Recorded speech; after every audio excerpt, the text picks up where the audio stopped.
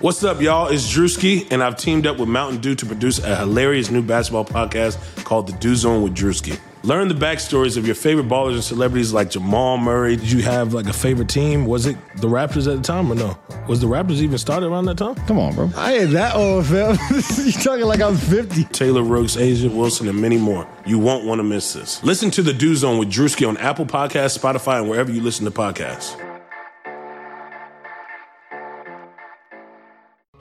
Pele leaned in and said something to Freddie. Don't let them change you. Keep working on what makes you different and what makes you special. It was great advice, but it caused me some problems. But what could change Freddie Adu? Soccer is going to explode, and it's going to be around this kid. We're the Beatles. Everywhere we went, it was the Freddie Show. And with that came the expectation, and with that came the pressure. New episodes of American Prodigy drop Tuesdays from Blue Wire Podcasts. It's Chris-a-mania, brother. That's a great question. Look at you, man, with the powerful questions. Woo! This is the Chris Van Vliet Show. Chris Van Vliet Show. Ladies and gentlemen, Chris Van Vliet! Hello, my friends, and welcome to another audio adventure on the Chris Van Vliet Show. This episode is brought to you by Bet Online and Indeed. And you know those situations where you meet someone and you think they're going to be one way, and then they're the complete opposite? That's kind of what happens when you meet James Ellsworth, in the best possible way. He's such a good dude and so charismatic. And there's a lot in this conversation that I know you're going to love. Take a screenshot, share it on social media so we can both say hi. Tag us. I'm at Chris Van Vliet. James is at James Ellsworth Wrestling. And I can't thank you enough for listening right now and for helping to make this one of the top podcasts in the world over the last week. Man, it's always so cool seeing this show on the Apple Top 200. So thank you for that. Also, Spotify put out their 2020 Wrapped, which is, well, if you listen on Spotify, you know what I'm talking about. It's basically your year in review of all the songs and the artists and the podcasts that you listen to. And I was blown away by how many people's lists that I was tagged in. So thank you. And it also shows you like how many episodes you binged. And like people were tagging me, they binged 5 episodes in a day, 10 episodes in a day. I can't believe that. One guy tagged me, he binged 12 episodes in a day. That's like listening like every waking second of the day. So man, thank you so much. I'm so grateful to be able to do this. And I mean, it goes without saying, but I could not do this without you. So thank you. And if you are listening on Apple Podcasts, please keep those reviews coming in. And I'm going to keep reading them on every episode. This one's from Corey Snelson, who titles it CVV, the man, the myth, the inspiration. Hands down, my favorite podcast, favorite host. Vague goals get vague results from the CVV show is written real big at the top of my whiteboard because it's not only true, but an effective way to stay focused. Your conversations are easily digestible and a treat while I'm out making my deliveries. I appreciate your show, and it's a great way to stay positive in such a crazy time through this pandemic. You've inspired me to take action on my goals as well as to launch my very own show, the Room Sound Podcast, on music and inspiration to grow and create. Thank you for what you do. Give CVV a TV show. But please don't stop this podcast ever. Well, thank you, Corey. Also, nice plug in there for your own podcast. Congratulations on starting it, by the way. I always say there's 2 things. The 2 hardest things about podcasting are, number 1, starting a podcast, and number 2, continuing that podcast. So congratulations on the Room Sound Podcast. There you go. Shout it out twice there. So it was such a pleasure to have James Ellsworth on the show here for this. And did you know Ellsworth, by the way, is his middle name? Yeah. Fun fact. We get a lot of fun facts during this interview. Like, well, you probably thought that his WWE debut was against Braun Strowman. It actually was not. It was not the first time that we saw him on WWE television. We also find out that promo he cut about any man with 2 hands that has a fighting chance, I kind of feel like that could be his motto in life, not just for wrestling, not just for matches, but in life in general, because James Ellsworth is the true underdog stories. So please welcome James Ellsworth. You're rocking the Ravens jersey. Which Ravens jersey is this? That's the greatest kicker of all time, Justin Tucker. Wow, not too many people rock a kicker's jersey. Well, he's been our best player on the team for the last 10 years. And what does that say about your team? Well, we do have the MVP of the league on our team. He's out with COVID today, but we have RG3 as our backup. I'm excited for the game. Comes on in another hour and a half, and I'm jacked for it. So you're born and raised in Baltimore, right? Yeah, you ever see the Rocky Balboa movie where Paulie says, "You stay at a place so long, you become it." Remember that line? That's kind of like me with Baltimore. Like when I got signed, I was like, maybe I should move to Florida and be around everybody, and I just couldn't leave. I don't know. It's weird. Well, my dad and I go to a different baseball stadium every single year, and Camden Yards is right up there near the top. That is such an amazing stadium. And I think one thing that people don't know about it is when you're walking outside of it, they've got these little plaques of all the places that the home runs have been hit out of the stadium. Yeah. And I was just blown away. We weren't even in the stadium yet. And I'm like, I love this place. It's the best, man. I've been to Wrigley. I've been to Fenway. I've been Maybe I'm a homer, but Camden Yards is awesome, man. It's the best ballpark in the league, bar none, I think. So who was James Ellsworth before we got to know you through WWE? Who were you growing up in Baltimore? Well, man, I was definitely a wrestling fan my whole life. I've been watching wrestling since I can remember. I was an Orioles fan. I was a Ravens fan. I'm still the same. I haven't changed at all, man. I still love football, still love baseball, still love wrestling. I grew up in Baltimore. I didn't really grow up in too nice of a neighborhood, but I kind of fought it through and became friends with the big kids. Was smart. And, just had a love and a passion for just wrestling and always wanted to do it. That was me. I was that kid that just talked about wrestling, loved wrestling. And, I'll be 36 here in 2 weeks, and it's still the same. Yeah, so we're about the same age. I'm 37. What was your first exposure to pro wrestling? Well, I remember my first house show I ever went to was right after Savage won the WWE title, WrestleMania 4. And he wrestled Ted DiBiase at a house show for the title. He beat Ted DiBiase in the finals of that tournament. And that's my first memory of going to wrestling was that. And I have pictures somewhere. I got to find them of my grandfather. He took me and there pictures of Savage holding the title up and everything. Really cool. So that was probably 1988, 89. Yeah, that's a long time ago. So who were the people were you a Savage fan? Oh, yeah. I when he would get on the top rope and point to the crowd. I'm 4 years old. I'm like, oh, he's pointing to me. He's pointing to me.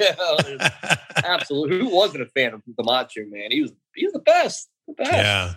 So when you say you made friends with bigger kids, were you always the small kid in school? Oh, absolutely, man. To this day, I'm 5'8", 170. And, the average person in WWE is 6'1", 220.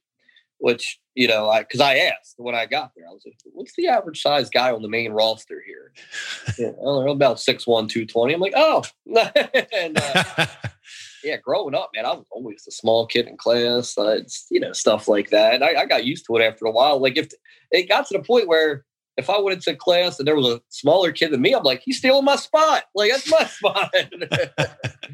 Were you, with that said, were you also a late bloomer? Yeah. So when I started wrestling in 2002, I was 17. I just graduated high school. I was fresh out of high school. 4 days after I graduated, I started wrestling, and I think I was 5'6", 125. So since then, I've gained 50 pounds and 2 inches. So yeah, and it was always like that. My daughter, I think she's going to be short. She's 5. Well, I have 2 daughters, 8 and 5, but the 5-year-old. I think she's going to be short, like her dad.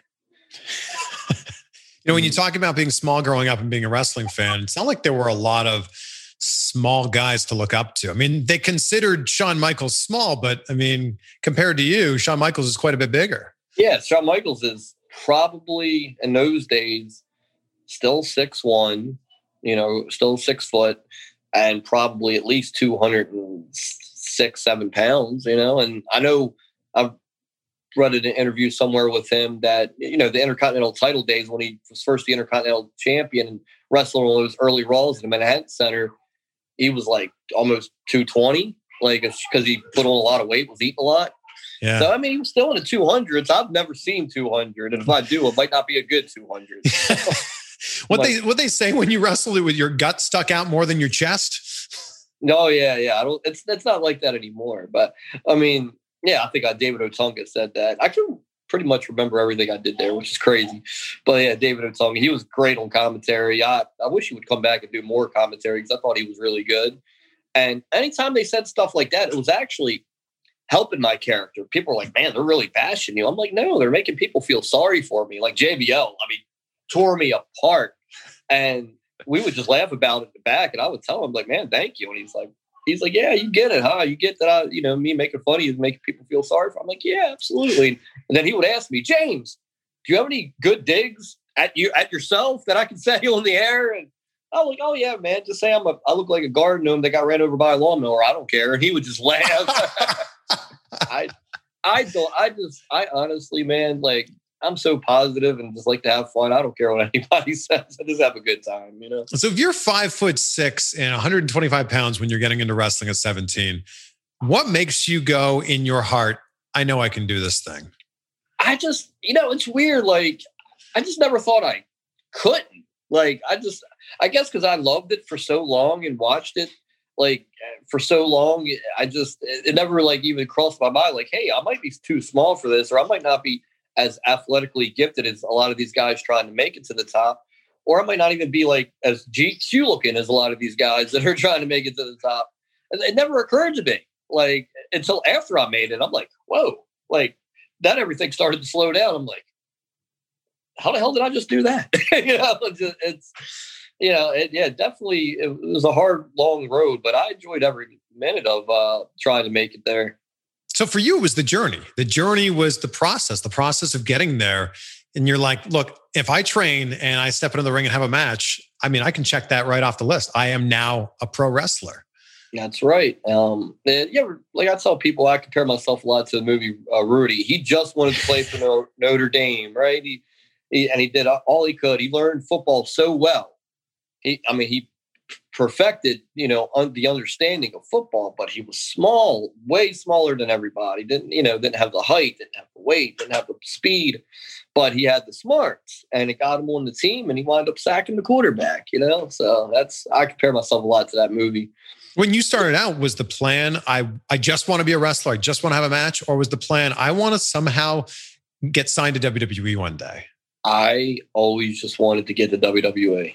Wow. I was on the Indies for 14 years, and I really enjoy performing. First and foremost, like I don't care where it's at. Because I've been at WrestleMania now, been in Madison Square Garden. I've also performed in barns in West Virginia in front of 25 people.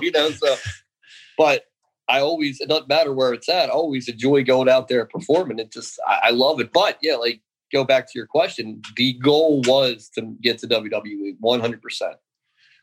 At what point in your life did you start to embrace, who you were, the way you looked, the fact that you were a little bit smaller than other people? Because kids are not nice. And I can imagine that you probably got bullied quite a bit when you were younger. Well, that's the thing. I did, but I always barked back at them or fought back. Like I never, people say, oh man, it's sad. I got bullied when I was growing up. And I'm like, well, what did you do about it? Like I stuck up for myself. It didn't matter. Like, how big the person was or what they were saying, like I would fire back. And most of the time you'll find if somebody is cracking on you, calling you small, calling you ugly, calling you whatever, and you give it back to them verbally, they're not used to it, first and foremost. And then they kind of just, they leave you alone. And then, unfortunately, sometimes it does come to blows, but if you fight back, even if you lose, they respect you more coming out. You can't let people pick on you. No one should let anyone put them in a position they don't want to be in. And I just never let that happen, man. I didn't. It's funny to talk about. Like, I'm not a tough guy or anything, but because I always thought that was just wrong to do that, put people in positions they want to be in. When I would see other people get bullying, I would kind of butt in and start ragging on the bully. Like, I don't know. That's just the way it was for me. So at what point in your life did you accept, like, this is it? This is what my chin's going to look like. This is how I'm going to be. I didn't realize the chin thing until WWE. Nobody ever said anything. I mean, like, I've got, when I was 9, I kind of got mauled by a dog. I don't know if that had something to do with it. But like, it's funny. Nobody ever mentioned anything about my chin until WWE. Wow. Well, that's great, because then you're an adult, then you can like own it and embrace it, rather than this being like this baggage that you carry for so many years. Right. Yeah. Like I said, I owned everything they were saying. Like, I just laughed at it because, like I said, you got to just laugh it off. Life goes on, and life's too short, man. You got to be positive, and you got to have positive thinking, and you got to, don't waste days. I like to say, don't waste days thinking about what people say about you or what they, stuff like that. It's nothing that should ruin your day. Is what I'm trying to say. When you were in high school, was the plan, I'm going to be a pro wrestler, and there was no backup plan to this? I still don't have a backup plan. So coming out of high school, like I said, I signed up for wrestling school. I would, get jobs to, take care of myself, because I've been taking care of myself since I was 17 years old as well.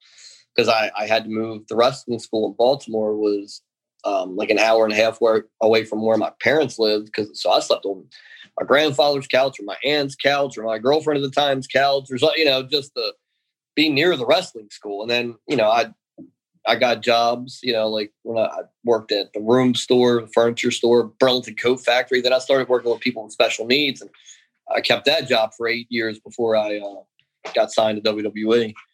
It's interesting that you mentioned that you worked with kids with special needs, because I just interviewed Eugene, and we had a fascinating conversation about, what Eugene meant to that community, and also, how it could be a bit of a controversial character. I'm really interested. You worked with them for 8 years. What's your take on Eugene? Well, now Eugene, so Nick Densmore, he played that character great. And I remember a couple of years before I got signed to WWE, I rode with Eugene a little bit to indie shows, and he would say that character was special, wouldn't use the R word ever. And I respected that so much, because coming from that line of work, I was like, wow, he gets it. He understands it. He's not only here to poke fun at anybody. He's like, a lot of them are wrestling fans. So that's what I got from that character. Like, this is just a special needs person that's a wrestling fan. That's what that character was. It's like, wow. Like, Triple H was his favorite wrestler, which was hilarious to me, because Triple H was a big heel at the time. And that, to me, that was my favorite UG moment, when The Rock was like, who's the most electrifying man? He said, The Rock. Who's the people's champ? He said, The Rock. Who's your favorite wrestler of all time? And he said, Triple H. I'm like, God, this is great. Like, it's a shame, because the world is so sensitive now. And to me, my humble opinion, not rightfully so, you probably couldn't do that character anymore. Right. And it's a shame, because he was amazing in that character. I'll never forget that character. So entertaining. I'm sure the interview went well with him, because he's well aware of what that character should have been and how it should have been portrayed. And he did it. I think he did it very well. Yeah, he embraced the character, and he talked about how, like, when you're given an opportunity, you either take the ball and run with it, or maybe you'll be sitting on the sidelines. Maybe you won't even have a job. And it's a similar situation. Hurricane described that to me. Chavo described that to me with his Kerwin White character. And it's like, you just got to take it and you got to run with it. Right. Yeah. You got to realize it's just a show. I mean, there was stuff, like, I enjoyed 99.9% of my run there and the stuff I was doing, but like, there was a time where they were doing something and I just didn't get it. And instead of just not getting it and questioning it, I should have just embraced it more and just went for it, because it's just a show. This guy, the man, is your boss, and it's his show, it's his company, and he's paying you very well to do this job, and you just go ahead and do it. Then if you get it 100%, he'll notice that, and if it don't work, you'll move on to the next thing. Like, so that's the way you should think. If anybody's out there listening to this, that's current new superstar, or, going to be in the future, just whatever they give you to do, just do it 100%. And, he'll understand and realize that. Yeah, and I don't think that people understand it is a television show. You know, if you were on any network television show and they gave you your script, you wouldn't go, my character does not do that. You just be like, well, that's what's written for me, so I'll do that. All right, well, that's where wrestling's so weird and different from other television programs, because like I think a lot of us live in this world where like wrestling is a sport, because it's not. You know, yes, it takes athleticism and all that, and that's the sport to it, but it's a TV show. Every wrestling show is just a TV show. That's what it is. Yeah, it's a TV show that does 52 episodes a year, which is that's mind blowing to me. And no one else does that. Right. Yeah. If you add Raw and SmackDown together, that's 104. Then add NXT, that's what? If my math's correct, that'd be 150. Well, then you main event, you just keep adding them on. They're doing and live shows when that becomes a thing again. Yeah, it's a lot. Yeah. I'm very curious to know, before you were James Ellsworth, who was Pretty Jimmy Dean? Pretty Jimmy Dream. That was so on the indies again. I have very bad writing here. It's all good. So before I was Pretty Jimmy Dream on the indies, I was kind of wrestling as Jimmy Dream and didn't really have a gimmick. And you got the small guy, 5'6", 5'7", 5'8", 125, 150 pounds, and didn't have a gimmick, didn't have much going for me. I was like, man, I need to try a gimmick, do something to get myself noticed. And my partner at the time, my friend, his name was Adam Ugly. I was like, why don't I be Pretty Jimmy and you're Adam Ugly, and we'll be a tag team called Pretty Ugly. Pretty Jimmy, Adam Ugly, Pretty Ugly. And I was like, I'll wear fishnets. I had long, stringy blonde hair back then. I'll just act like I'm the hottest guy in the world, which obviously I'm not. And he was kind of chubby, picked his nose, came out with a toilet seat on his head. I was like, this would be. So we did that, man. And everywhere we went, people loved that. And we would try to do like some of the top indies. And back in those days, like it was very political, and it probably still is. I don't know. And so we would come in, and anywhere we would do the gimmick, like the audience would react to it. To me, that's the most important thing. If the audience is reacting to a character or a performer, that performer or that character, regardless who they're friends with in the back and who's politicking, that performer and that talent should get the opportunities. Right. So him and I never got those opportunities with that gimmick. And that gimmick was great, man. Like, it was so good of a gimmick. And that's how that came about. Just I wasn't doing much and wanted to come up with something to get myself noticed. So before WWE, you had never wrestled as James Ellsworth on the indies? No. So James is my real first name and Ellsworth is my real middle name. And I always just thought it was a cool name, Ellsworth. Nobody else really has this middle name. It's weird. And my dad is junior and his dad is senior. So I'm the third, actually. And I always said to myself, man, if I get one of those squash matches on WWE, I was like, that's the name I'm going to use. I said that for years and years. I was like, that's the name I'm going to use, because I can't be Jimmy Dream. That sounds too gimmicky. When you do a squash match on TV, you kind of have to look like nothing. You gotta have a nothing name. Like a popular person on the indies can't do a squash match because people know who they are. So people in the crowd would be yelling at them. The 10% of Smart Mark fans in the crowd would be yelling their name, and people would hear it. So to do a squash match, you basically have to be like a nothing happening indie wrestler for the most part. And so I was like, if I ever get a chance to do that, I was like, I'm going to use that name, and I stuck to that. So it's funny because so many other people that Braun Strowman had wrestled, and we're kind of fast forwarding a little bit here, but they were just the local competitor. You actually had a name. Well, yeah. Well, I think a lot of the times he was wrestling 2 or 3 at a time, so they couldn't say all their names. And man, for you got to think about this, man. For indie guys that don't really have a lot going on, to get the opportunity to be on Raw or SmackDown or whatever, like just be on TV so their friends and family could see it. That's really cool. Like the guys that get a little bit of a head afterwards, that put themselves on flyer, I've seen on WWE TV or that, those guys kind of hurt me. I'm like, guys, that's cool. You got the opportunity, but you're not a WWE superstar. Yeah. But when was the first time that WWE called you? Because I think a lot of people know you from that time, the squash match with Braun Strowman, but you had done a few other things before that. Yeah. So, it's back in those days. I don't know how it is now. I don't think they're using extra talent now just because of precautionary reasons for the pandemic. But like when they come near your town, you just email them. Anybody can do it. Like email them, say, hey, so-and-so, I wrestle in the indies. Here's pictures of me. Here's a match of mine. Can I come to TV? And a lot of times, especially when they're doing squash matches, they're looking for smaller guys because next to their superstar, the smaller guy makes their superstar look way more like a superstar than a bigger guy does, right? Yeah. So I'm like, okay, I'm small. I could probably do this. So I started sending my stuff maybe 2012. And it took a couple of times. And then I got called a couple of times. They were in like Brooklyn, New York, or Philadelphia, Pennsylvania, or here in Baltimore, or Washington, D.C., or Pittsburgh. And, I'd get there and nothing would happen. I'd see other guys do like matches with, whoever. And I'm like, man, hopefully I get to do one day. And so it took a couple of years. The first time I did anything on screen was with, I was a Rosebud with Adam Rose. I was a cheeseburger. That's the first time I seen the crowd. I was like, oh man, this is cool. And I remember I put on my Facebook, and I still have it. I just saw it the other day. Got my paycheck from my first ever paycheck from WWE. So I'm rewinding a little bit. I think it was 2012.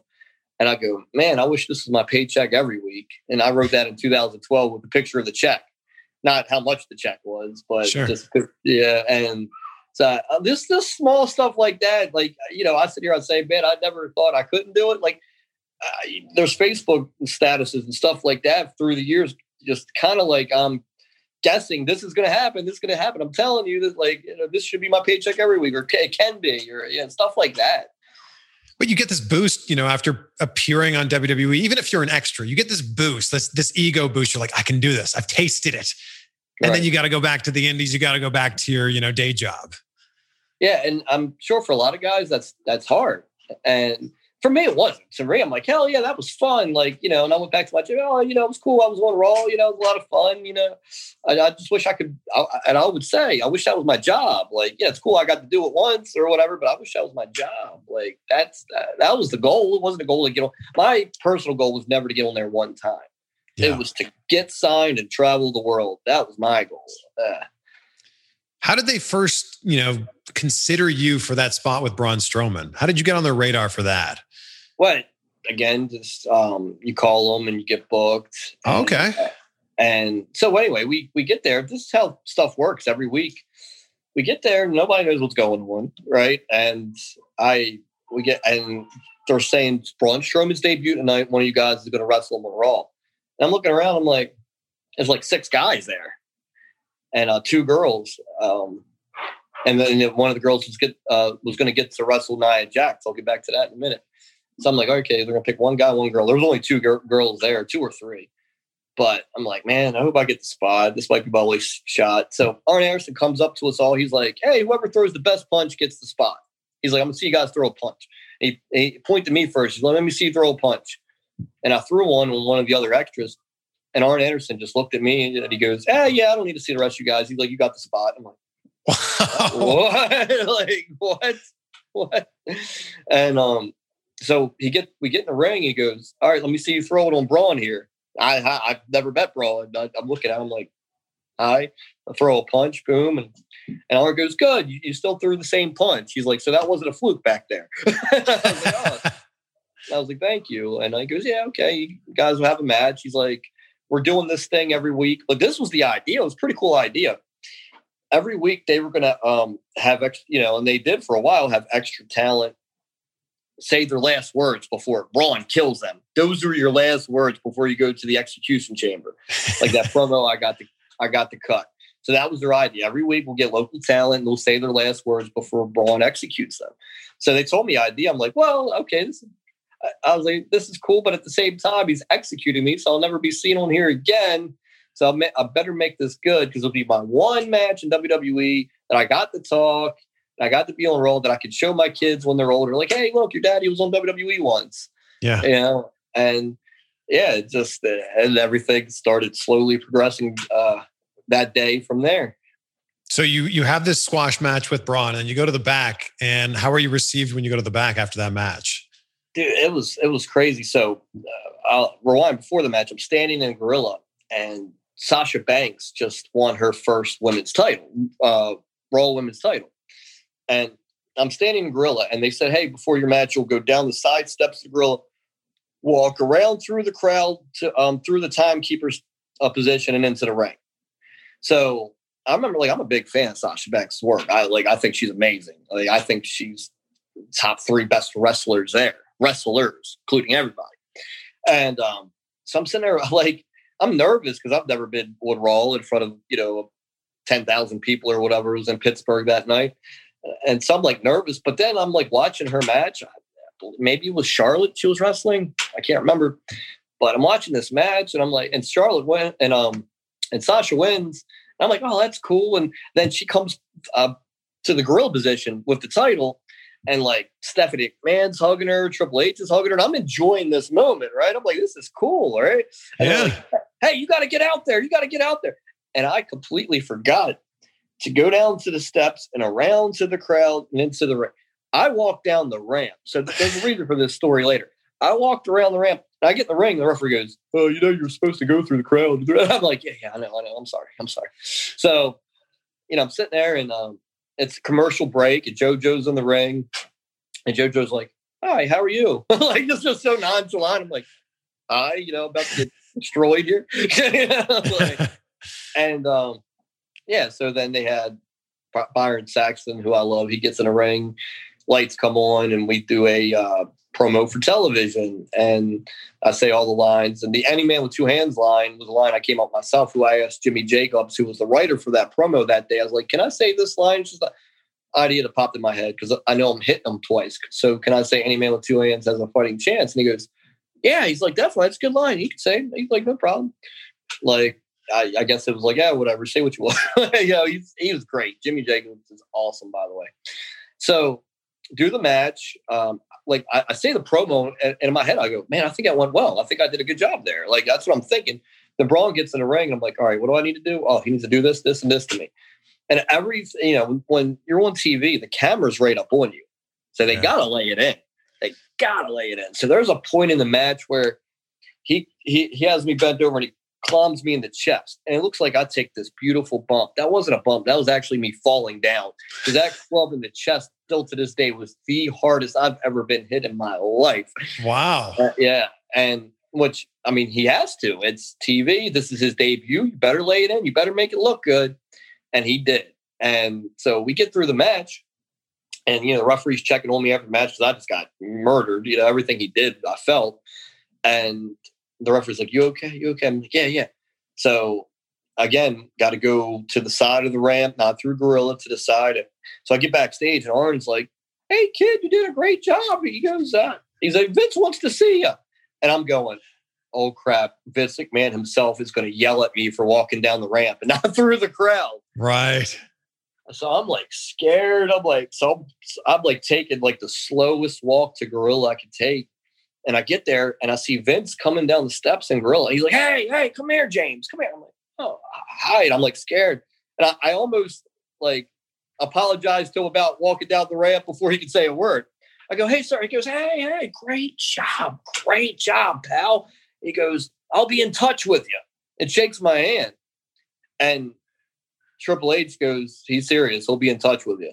And I'm like, what? So, wow. So then I just go to catering, and I sit down, and everybody's coming up telling me how good of a job I did. And I'm kind of like being cool about it. I'm like, oh, thank you. And I'm eating, and Braun comes up, gives me a big bear hug. Man, you did great, man. Thank you so much. I said, no, thank you. And, I'm keeping my cool. And I'm like, all this is happening so fast, and I'm like, well, what is going on? Like, I couldn't grasp it myself. Right. Yeah. So I'm just sitting there, and I'm like, what is happening? And then, Vince kept his word. He kept in touch with me, and it wound up turning to everything it did. I think it's safe to say a lot of things have changed in 2020, including how we work. Businesses across the globe now are challenged to be their most efficient, which means every hire is critical. Indeed is here to help. Indeed is the #1 job site in the world with more visits than any other job site. Indeed helps you find quality candidates quickly so you can focus on hiring the person you need to keep your business going. Unlike other job sites, Indeed gives you full control and payment flexibility over your hiring. You only pay for what you need, and you can pause your account at any time. There's no long-term contracts. And now Indeed's new way of matching you with candidates instantly delivers a short list of quality candidates whose resumes on Indeed match your job criteria, so you can contact them the moment you sponsor a job. This makes Indeed the only job site that can move as fast as you do. And right now, Indeed is offering our listeners a free $75 credit to boost your job post, which means more quality candidates will see it fast. Try Indeed out with a free $75 credit today at Indeed.com/Blue Wire. This is their best offer that you will find anywhere. So go right now to Indeed.com/Blue Wire. The offer is valid through December 31st. Terms and conditions apply. And football is back in full swing, baby. You might not be at a game this year, but you can still be in on the action at BetOnline. BetOnline is going the extra mile to make sure you can get in on every possible chance to win this season.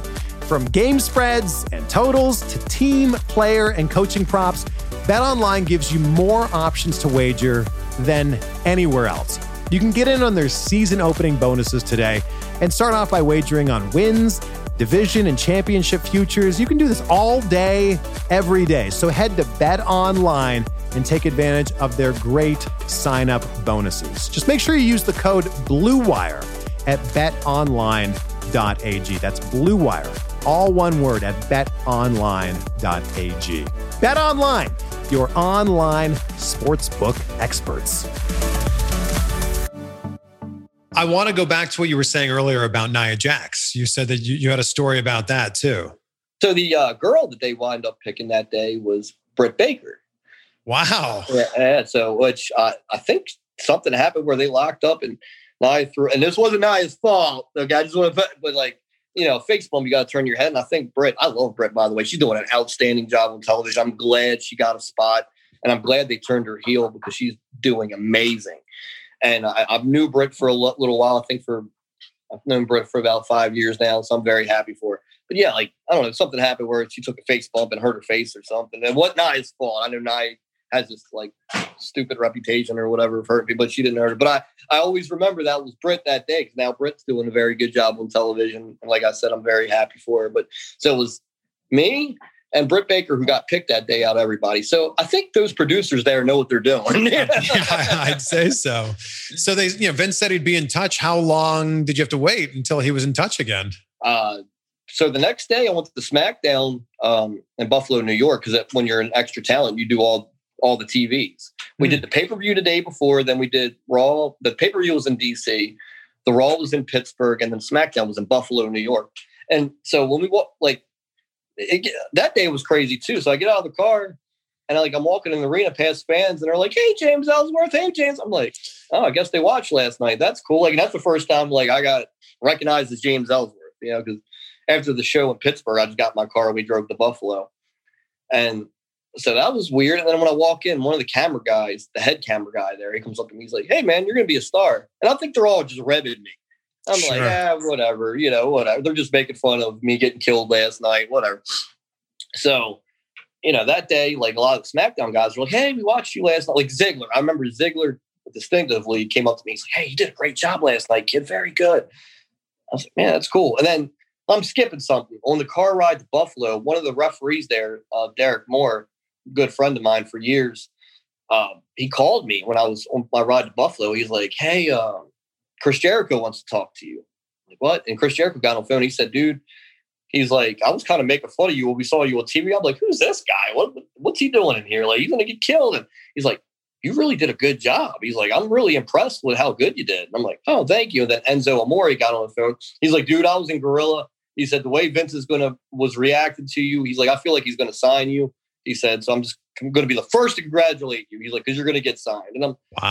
And I'm just thinking this is a rib. I really am. I'm like, "Oh, thanks, guys." I thought it was like my referee buddy having these guys rib me, right? Which Derek's a great guy, and he's still refereeing there till this day. So yeah, the SmackDown thing happens. Next day, I go to work with the people with special needs. I go to work, and I'm sitting there at work, and I get an email from WWE. They're like, "Hey, can do an interview with you for WWE.com. I'm like, cool. So I do the interview for WWE.com, and we just, basically the same questions we're doing here. What do I do for a living? All that. So I do that. And then the next day I get a call or an email, and it goes, hey, can you be at Raw Monday? I'm like, yeah, if you guys need me, sure. Like for the next Monday. And so that was Thursday of that week. And then the next day, Friday, you're like, hey, never mind. You just got killed by Strowman. Like, we got to give it a few weeks before we bring you back. But when I see those words, before we bring you back, I'm like, something's like, I've been watching wrestling my whole life. You got to remember. Yeah. Something's going on here. Like, now I'm starting to think this might be my chance. Like, this might be it. And, they would email me every week, like ideas like that particular Raw the week after. They were going to have Chris Jericho bring me out dressed as Enzo because I think him and Kevin Owens were feuding with Enzo and Kaz at the time. Right. And they were going to beat me up, like dressed as Enzo. And so that didn't happen. Let me hit the button. You must be getting a lot of phone calls during this. Yeah, man. It never stops. Right? Jeez, your phone is in popular mode. I think my friends just like talking to me. I don't know. But so, yeah, that didn't happen. And then they were doing this thing where Heath Slater didn't get drafted by Raw or SmackDown. So then the major idea that never happened was originally I was going to wrestle Heath Slater at SummerSlam, and the winner gets a SmackDown contract. And I was going to win. That was the original idea to bring me in and get me in. And then Heath started getting over his babyface doing that. So they're like, well, you're both babyfaces. We can't do that. And I got bummed out. Because, I only just did the Braun Strowman match up till then. I was like, man, I could have been on SummerSlam. Now I'm not. I was bummed out. I'm telling my friends, I was like, they were going to use me for SummerSlam. They're like, yeah, whatever. They're starting to be like, whatever. So it took 6 weeks. But finally, 6 weeks after that first Raw appearance, they brought me in to Philadelphia, which is cool for me, only an hour and a half from my house. And they did the angle where AJ was looking for a partner, but nobody wanted to team with him. So Daniel Bryan, who was a general manager at the time, made me his partner. And I was walking out. I had my entrance, and then The Miz beat me up, and The Miz wound up being his partner. So that night they go, hey, we're going to bring you back next month, and you're going to be in this involved in the Miz Ziggler rivalry. Like they were feuding over the Intercontinental title at the time. Yeah. So and I was like, that's why we had Miz beat you up. We're going to do a match with you and The Miz. And Miz that night was like, hey, man, can't wait to wrestle you. It'll be fun. And I'm like, oh, okay, cool.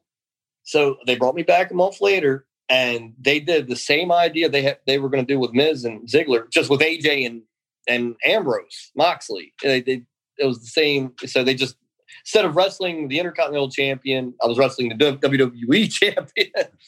And it just, man, it all just happened so fast and slow at the same time. Like those 6 weeks were the slowest 6 weeks of my life. Checking my email nonstop, still doing indie shows, still working my regular job, not getting ahead of myself at all. Sure. Still doing indies, still doing my regular job in case it doesn't work out for whatever reason. And, very fortunate and just a blessing in the sky for me. It did work out. But you had that title match with AJ Styles before you were actually signed to WWE. Yeah, well, we knew they already had told me like, hey, you're going to get, we don't know if we're going to give you 1 or 2 years. We're just trying to figure that out. But you are getting signed. So, wow. And so they told me that pretty early on. They just couldn't figure if it was going to be 1 or 2 years. And I'm like, and I'm going, man, I'm pretty smart about this stuff, man. I'm like, hey, well, do I have to move to Florida? Can I, go to NXT? Like, I wanted to go to NXT. Like, the thing is, the people, a lot of people go, oh, man, well, he never went to NXT. He never went to the Performance Center. I'm sad that I didn't. Like, yes, I had a great run at WWE, but if you go through the Performance Center and you go onto NXT, like, they have time and money invested in you. Mm-hmm. So you got a job. As long as you stay cool, you got a job forever. Like, you know what I mean? Like, I knew that. I'm like, and I remember them telling me, no, NXT, you're here on the main roster. And I'm like, well, they have nothing for me. I'm like, hey, can I go to NXT? I will move to Florida. I will go to Performance Center every day. So, like, I think there was, like, some envy there from people when I first got there. Like, he didn't go through the Performance Center. But I'm envy of the people that did. Not only did he get the best learning experience in wrestling ever, Yeah. They got job security, because if someone has time and money invested in you, like me, I was kind of a guy that got over out of nowhere that they sold some T-shirts off of, you know what I mean? Like, and then my job was to get Carmella over. You know, I understood that, man. I would have loved to went down there. I would have busted my ass, but it wasn't in the cards for me. Like they were just trying to figure out if they gave me a year or two contract, and they wind up giving me 2 years. Well, James, there's a lot of guys who work squash matches, and very, very few, and girls, very, very few of them get signed. So what was different? What was different about you that made you realize there was something, made them realize there was something in you? You know, to me, I just think I looked like the ultimate jobber. I had the slick back blonde hair, right? And black tights with red boots, you know what I mean? Like, and, you know, I'm not in terrible shape, but I'm not in great shape, you know what I mean? And I'm trying to fight, and, you know, I'm the little guy that's trying to fight you. I just look like, you know, the first guy you fight in the video game Punch-Out. You know, it's just like That's right. Slick Joe. No, Glass Joe. Glass Joe. And I think that's what it was. I looked like the perfect job guy. You know what I mean? And then the promo, man, dude, like I always say, my best match ever was that match with Braun Strowman. Yeah, it was a squash match, but I felt like I cut the best promo of my life that day. And I felt like I sold in that match better than I've ever sold in any match ever in my life. Like I feel like that was a grand slam. There's singles, there's doubles, there's triples, there's home runs, and there's grand slams. That might have been my only grand slam ever. Wow.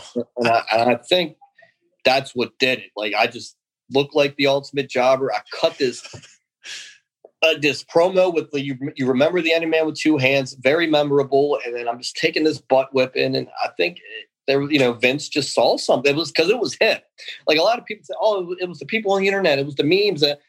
No, it was Vince. Vince saw it. Like I said, as soon as I got to the back, he told me he was going to be in touch with me, and it's just something he saw right away. And I'm very, very fortunate that I'll always love Vince McMahon for the opportunity that he gave me, for sure. And I know you said in another interview that the original plan, or at least your idea, was that you wanted to interrupt the men's Money in the Bank ladder match and cost, the briefcase there. How did this get spun around so that it was the women's match and Carmella? No, it was always the women's match. Again, it was a Vince idea. He just the thing is, a lot, again, the internet, like we always had that second Money in the Bank planned. Like when we got to the building that day and they told Carmella and I and the rest of the girls what was going on, they're like, hey, James is going to help her win. This is the way we're doing it. And then 2 weeks later on SmackDown, we'll have the rematch and redo it, because this will create controversy and we'll pop a rating on SmackDown off of it doing the second one, which it all worked to a T. But I remember, I think this is what you're talking about. I remember when I was climbing the ladder that night in St. Louis, like you go back and watch, the crowd's going nuts. Yeah. I think they wanted me to grab the briefcase, the crowd, and run with it and take off with it. And I just have it now. Right. Which would have been hilarious, by the way. And I think it's because as soon as I dropped it to Carmella, they started booing, which is what we wanted. Sure. We wanted heat on Carmella. Carmella's she's not easy to boo. She does a great job with her promos as a heel. Fantastic job with her promos as a heel. But she comes off as very cool, very, and the guys like her and the girls think she dresses nice. And she's not easy to boo. Like, you want to like her. So they. And this is the first ever women's ladder match, or women's Money in the Bank match. This, that's the cherry on top here. Yep. So, man, we got our heat right there. And I remember walking out on SmackDown that Tuesday and they booed us out of the building. And especially me, like the heat was supposed to be more on her, but it was my fault. You know what I mean? I'm the one. So they just booed me. And, I hate questioning booking and all that stuff, but I thought we were on fire right there, white hot. Yeah. They did an angle where I got suspended for a month. Like they had Daniel Bryan suspend me for a month, which did make sense, because what are you going to do to this guy that keeps interrupting everything? So it made sense, but I'm like, man, this is our heat though. Like we're white hot right now as heels. And, I should have just been quiet there, but like, I really, you felt those reactions every night at the house shows, every TV, you felt that heat. I'm like, man, we have something special here, I thought. And yeah, that was definitely probably my biggest moment in WWE, meaning that's where I'll be remembered the most is for that moment, I think. Yeah. And so it's very special to me. And it went down so good that particular night that was well executed, well booked, well written, and props to everybody involved. It was amazing. Yeah, I mean, you had a great thing going with Carmella. I was so surprised when you got released. Were you also surprised? Yeah, then you start. Because I felt like I got over as a babyface when I needed to, and I got over as a heel when I needed to. But the crowd was always. It goes back to the crowd was always making noise when I was out there. Yeah. Right? Isn't that what we want? Isn't that what it's supposed to be, right? Like even the week before I got released, I wrestled Becky on SmackDown. You go back and watch that match, and all these chants were directed towards me. They were chanting, "Where's your chin? Becky's going to kill you. Ellsworth sucks." Like big reactions, And I'm like, so when they released me, I was upset. I was crying. I mean, you lose your dream job, and I'm questioning why. And I'm like, what? Then I go, maybe it's because Carmella has the briefcase right now, and they don't really need me because she has the briefcase. That's her heat, is the briefcase. Sure. I said, maybe we'll bring me back when she needs me. I thought that right away. So I was like, you know what? Deep breath. I was like, I'll go out to the indies. I'll have fun. 20% left on the phone there. I was like, I'll go out to the indies. I'll have fun. And I swear to you, man, Chris, right away, I was like, I'll be back. And I was like, I'll be back sooner than later. Like, I felt that. I just felt it. And, I mean, they brought me back 7 months later. That's all it was. 7 months later, they brought me back, and I came back at Money in the Bank and helped Carmella beat Asuka. Then they used me for a couple of months there. And my last appearance was I did a WWE.com exclusive for SmackDown 1000 in October 2018. Originally, I was supposed to wrestle Daniel Bryan on that show, and AJ was supposed to be the referee. Like they were going to do to Daniel Bryan what Daniel Bryan did to AJ. Yeah. Because remember, he made Ambrose the referee when I wrestled AJ. Right. And if I won the match, because a couple of weeks prior, Paige had fired me on SmackDown. That was my last time. So if I would have won that match, I'd get my job back. And AJ's the referee. And that's how I might win, because AJ's the referee and they're feuding at the time. So, you get to the building, plans change. And I'm like, man, I just really wanted to wrestle Daniel Bryan because I respect him so much. And he's, again, top 3 wrestler in the world. So, yeah. But, yeah, man, I thought the character had legs, but everybody probably thinks that when they leave, right? Everybody's probably like, why are they doing this to me? I could do so much more. But I really thought that character was so different from everyone else. Like, yeah, dude, going forward in my career, even now, like, I want to be like the next Bobby Heenan or Jimmy Hart or Jim Cornette, but more so a Bobby Heenan, where when the heat got so hot, you could put Bobby in a match because he was a wrestler. Yeah. So that's what, that's what my goal is going forward, is to be like that mouthpiece, just heal that, when the heat gets hot, then now I'm in a match because now I got to eat crap, right? Yeah. I think that's where the James Ellsworth character would work the best going forward anywhere. Like, I think there's a lot left to do with Ellsworth in that position. I mean, it's a weird time in the world right now, but are you still holding out hope that WWE is going to reach out and book you in another program? Well, you never know. I mean, you never give up hope. Like, the way I look at it, I had my time there. I loved every minute of it. I had a run that I'll never have again. Most likely, I don't see myself ever beating the world champion again or ever crazy stuff like that. So I'm very grateful for my run. I'm very blessed that I had it. And anything that, to me, that happens going forward is extra credit, right? And I'm willing to listen to anybody. I'm willing to do what needs to be done to, move forward. But yeah, like I do think, like I said, my goal is to be like that next real good heel, manager that takes bumps and that gets, we don't really have a lot of that right now. Yeah. Like I feel Paul like Heyman is great, right? Paul Heyman's great spokesman for whoever he's met. And him and Roman Reigns are the best thing on television right now, in my humbled opinion. Like, Roman Reigns is killing it. But Paul Heyman's not getting beat up a lot. Every now and then he'll take a bump. And it does mean a lot when he takes a bump. But just to have that guy, like on the house shows, I would get bumped every night. The crowd would go nuts. And I'm like, this is what the Ellsworth character is supposed to be. Like, this idiot that's trying to interfere and he eats crap at the end. So going forward, I'd like to do something like that for sure. I think you'd be a really good fit in Impact. Did they ever reach out to you? Well, I did a little bit of Impact, which I love. Scott D'Amore is a great guy. I think in 2018, I did some live events with them in California. Had a lot of fun. You can find those on YouTube. Had a lot of fun. And I did Bound for Glory, which, I feel like I'm smarter. Eli Drake, who I think's tremendous. Bound for Glory that year, the crowd thought Chris Jericho was going to show up and face Eli Drake. And then it was just me. And I'm like, I'm going to get crapped on. I'm not Chris Jericho.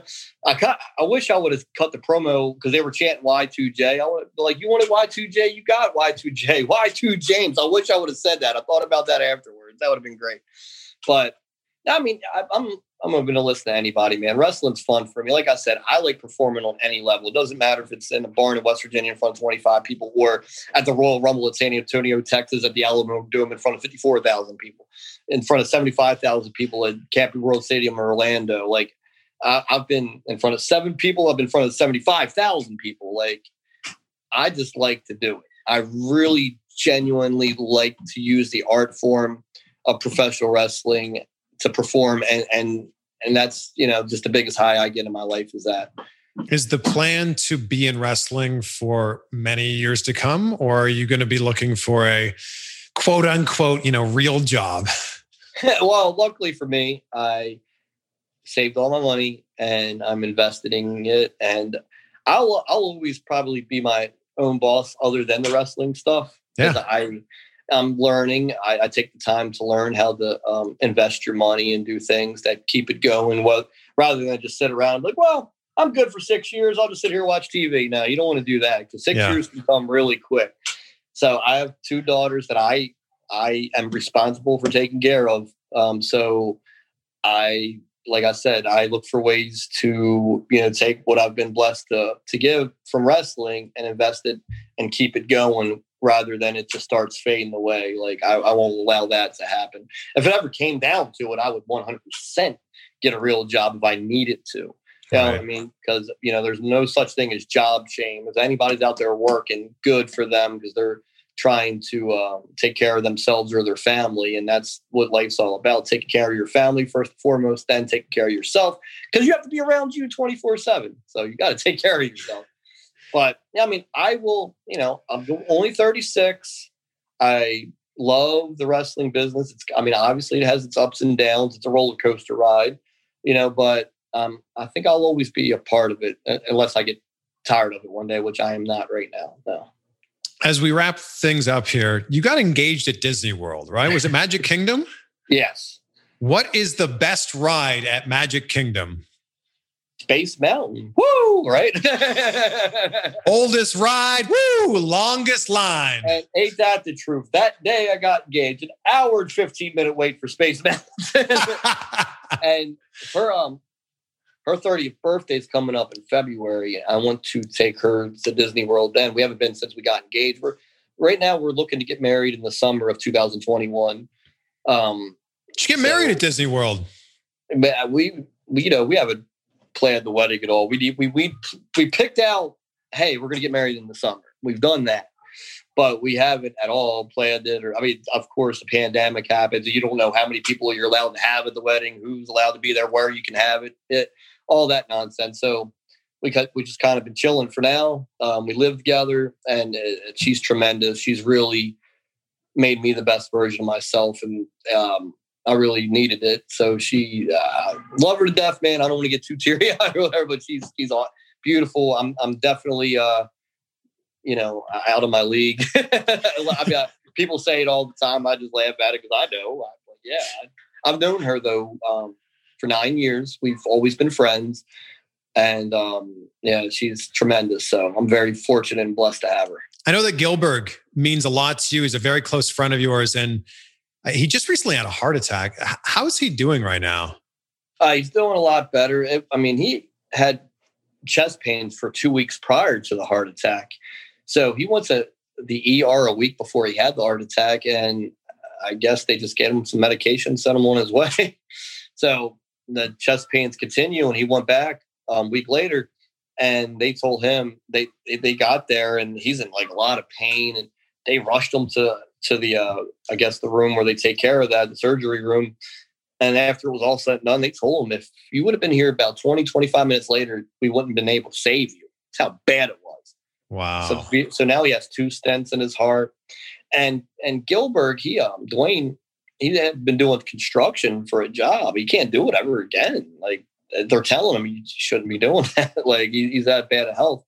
So, we started this GoFundMe for him. If you go on GoFundMe and look up Gilbert, you'll find him. And just to help him out, dude, I've known him my whole life. We're both from Baltimore.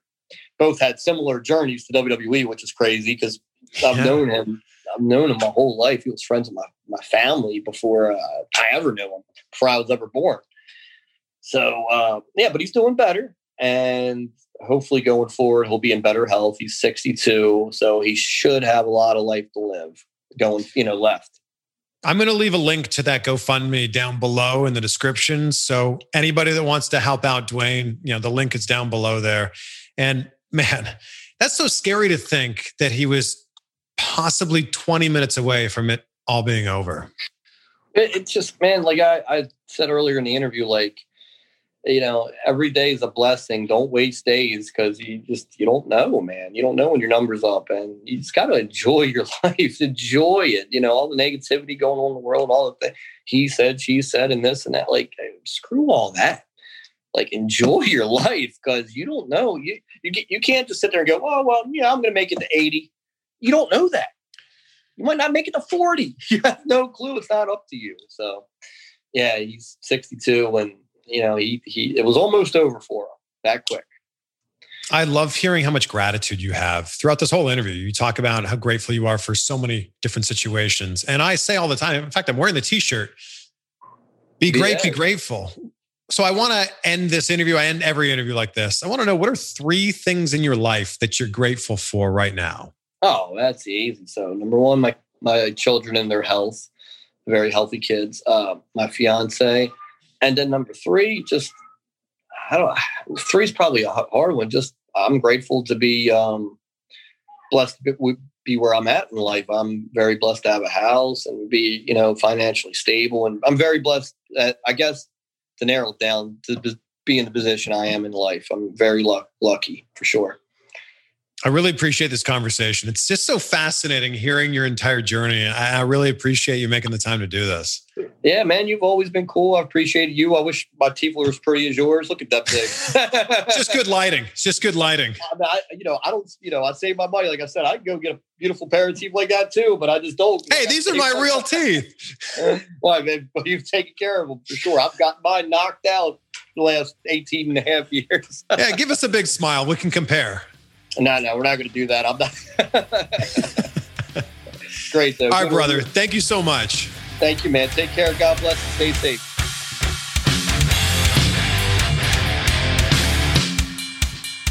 Well, there you have it, James Ellsworth. And again, I'm going to link to Gilbert's GoFundMe in the description of this episode if you feel so inclined to donate to that. And you may have noticed over the last month or so, I've been ending these interviews by asking my guests the 3 things that they're grateful for in their life right now.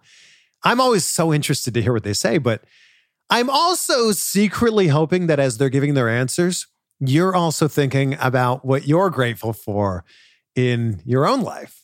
Because I get that 2020 has been a strange year for a lot of people. And, it's been a difficult one, but there's always something to be grateful for. And I think, unfortunately, we don't highlight that enough. So I'm hoping that as you hear these answers, you're going, oh, you know what? I'm really grateful for my, wife, husband, boyfriend, girlfriend, parents. I'm so grateful for my parents. My parents have been married for 46 years. Isn't that great? 46 years. I think they should be on the show What do you think? Helen and Dirk Van Vliet. Oh, that'd be great. I think we should do this. We'll do this next year. So I'm reading a fascinating book right now called Captivate by Vanessa Van Edwards. And she has a line in there that I think can be applied to interviews and also life in general. Because I'm always blown away when people give me the compliment that I listen in these interviews. I actually let the guests talk. And the quote here is, the best conversations aren't about what you say. They're about what you hear. So true. Be great. Be grateful, my friends. We will see you on the next one.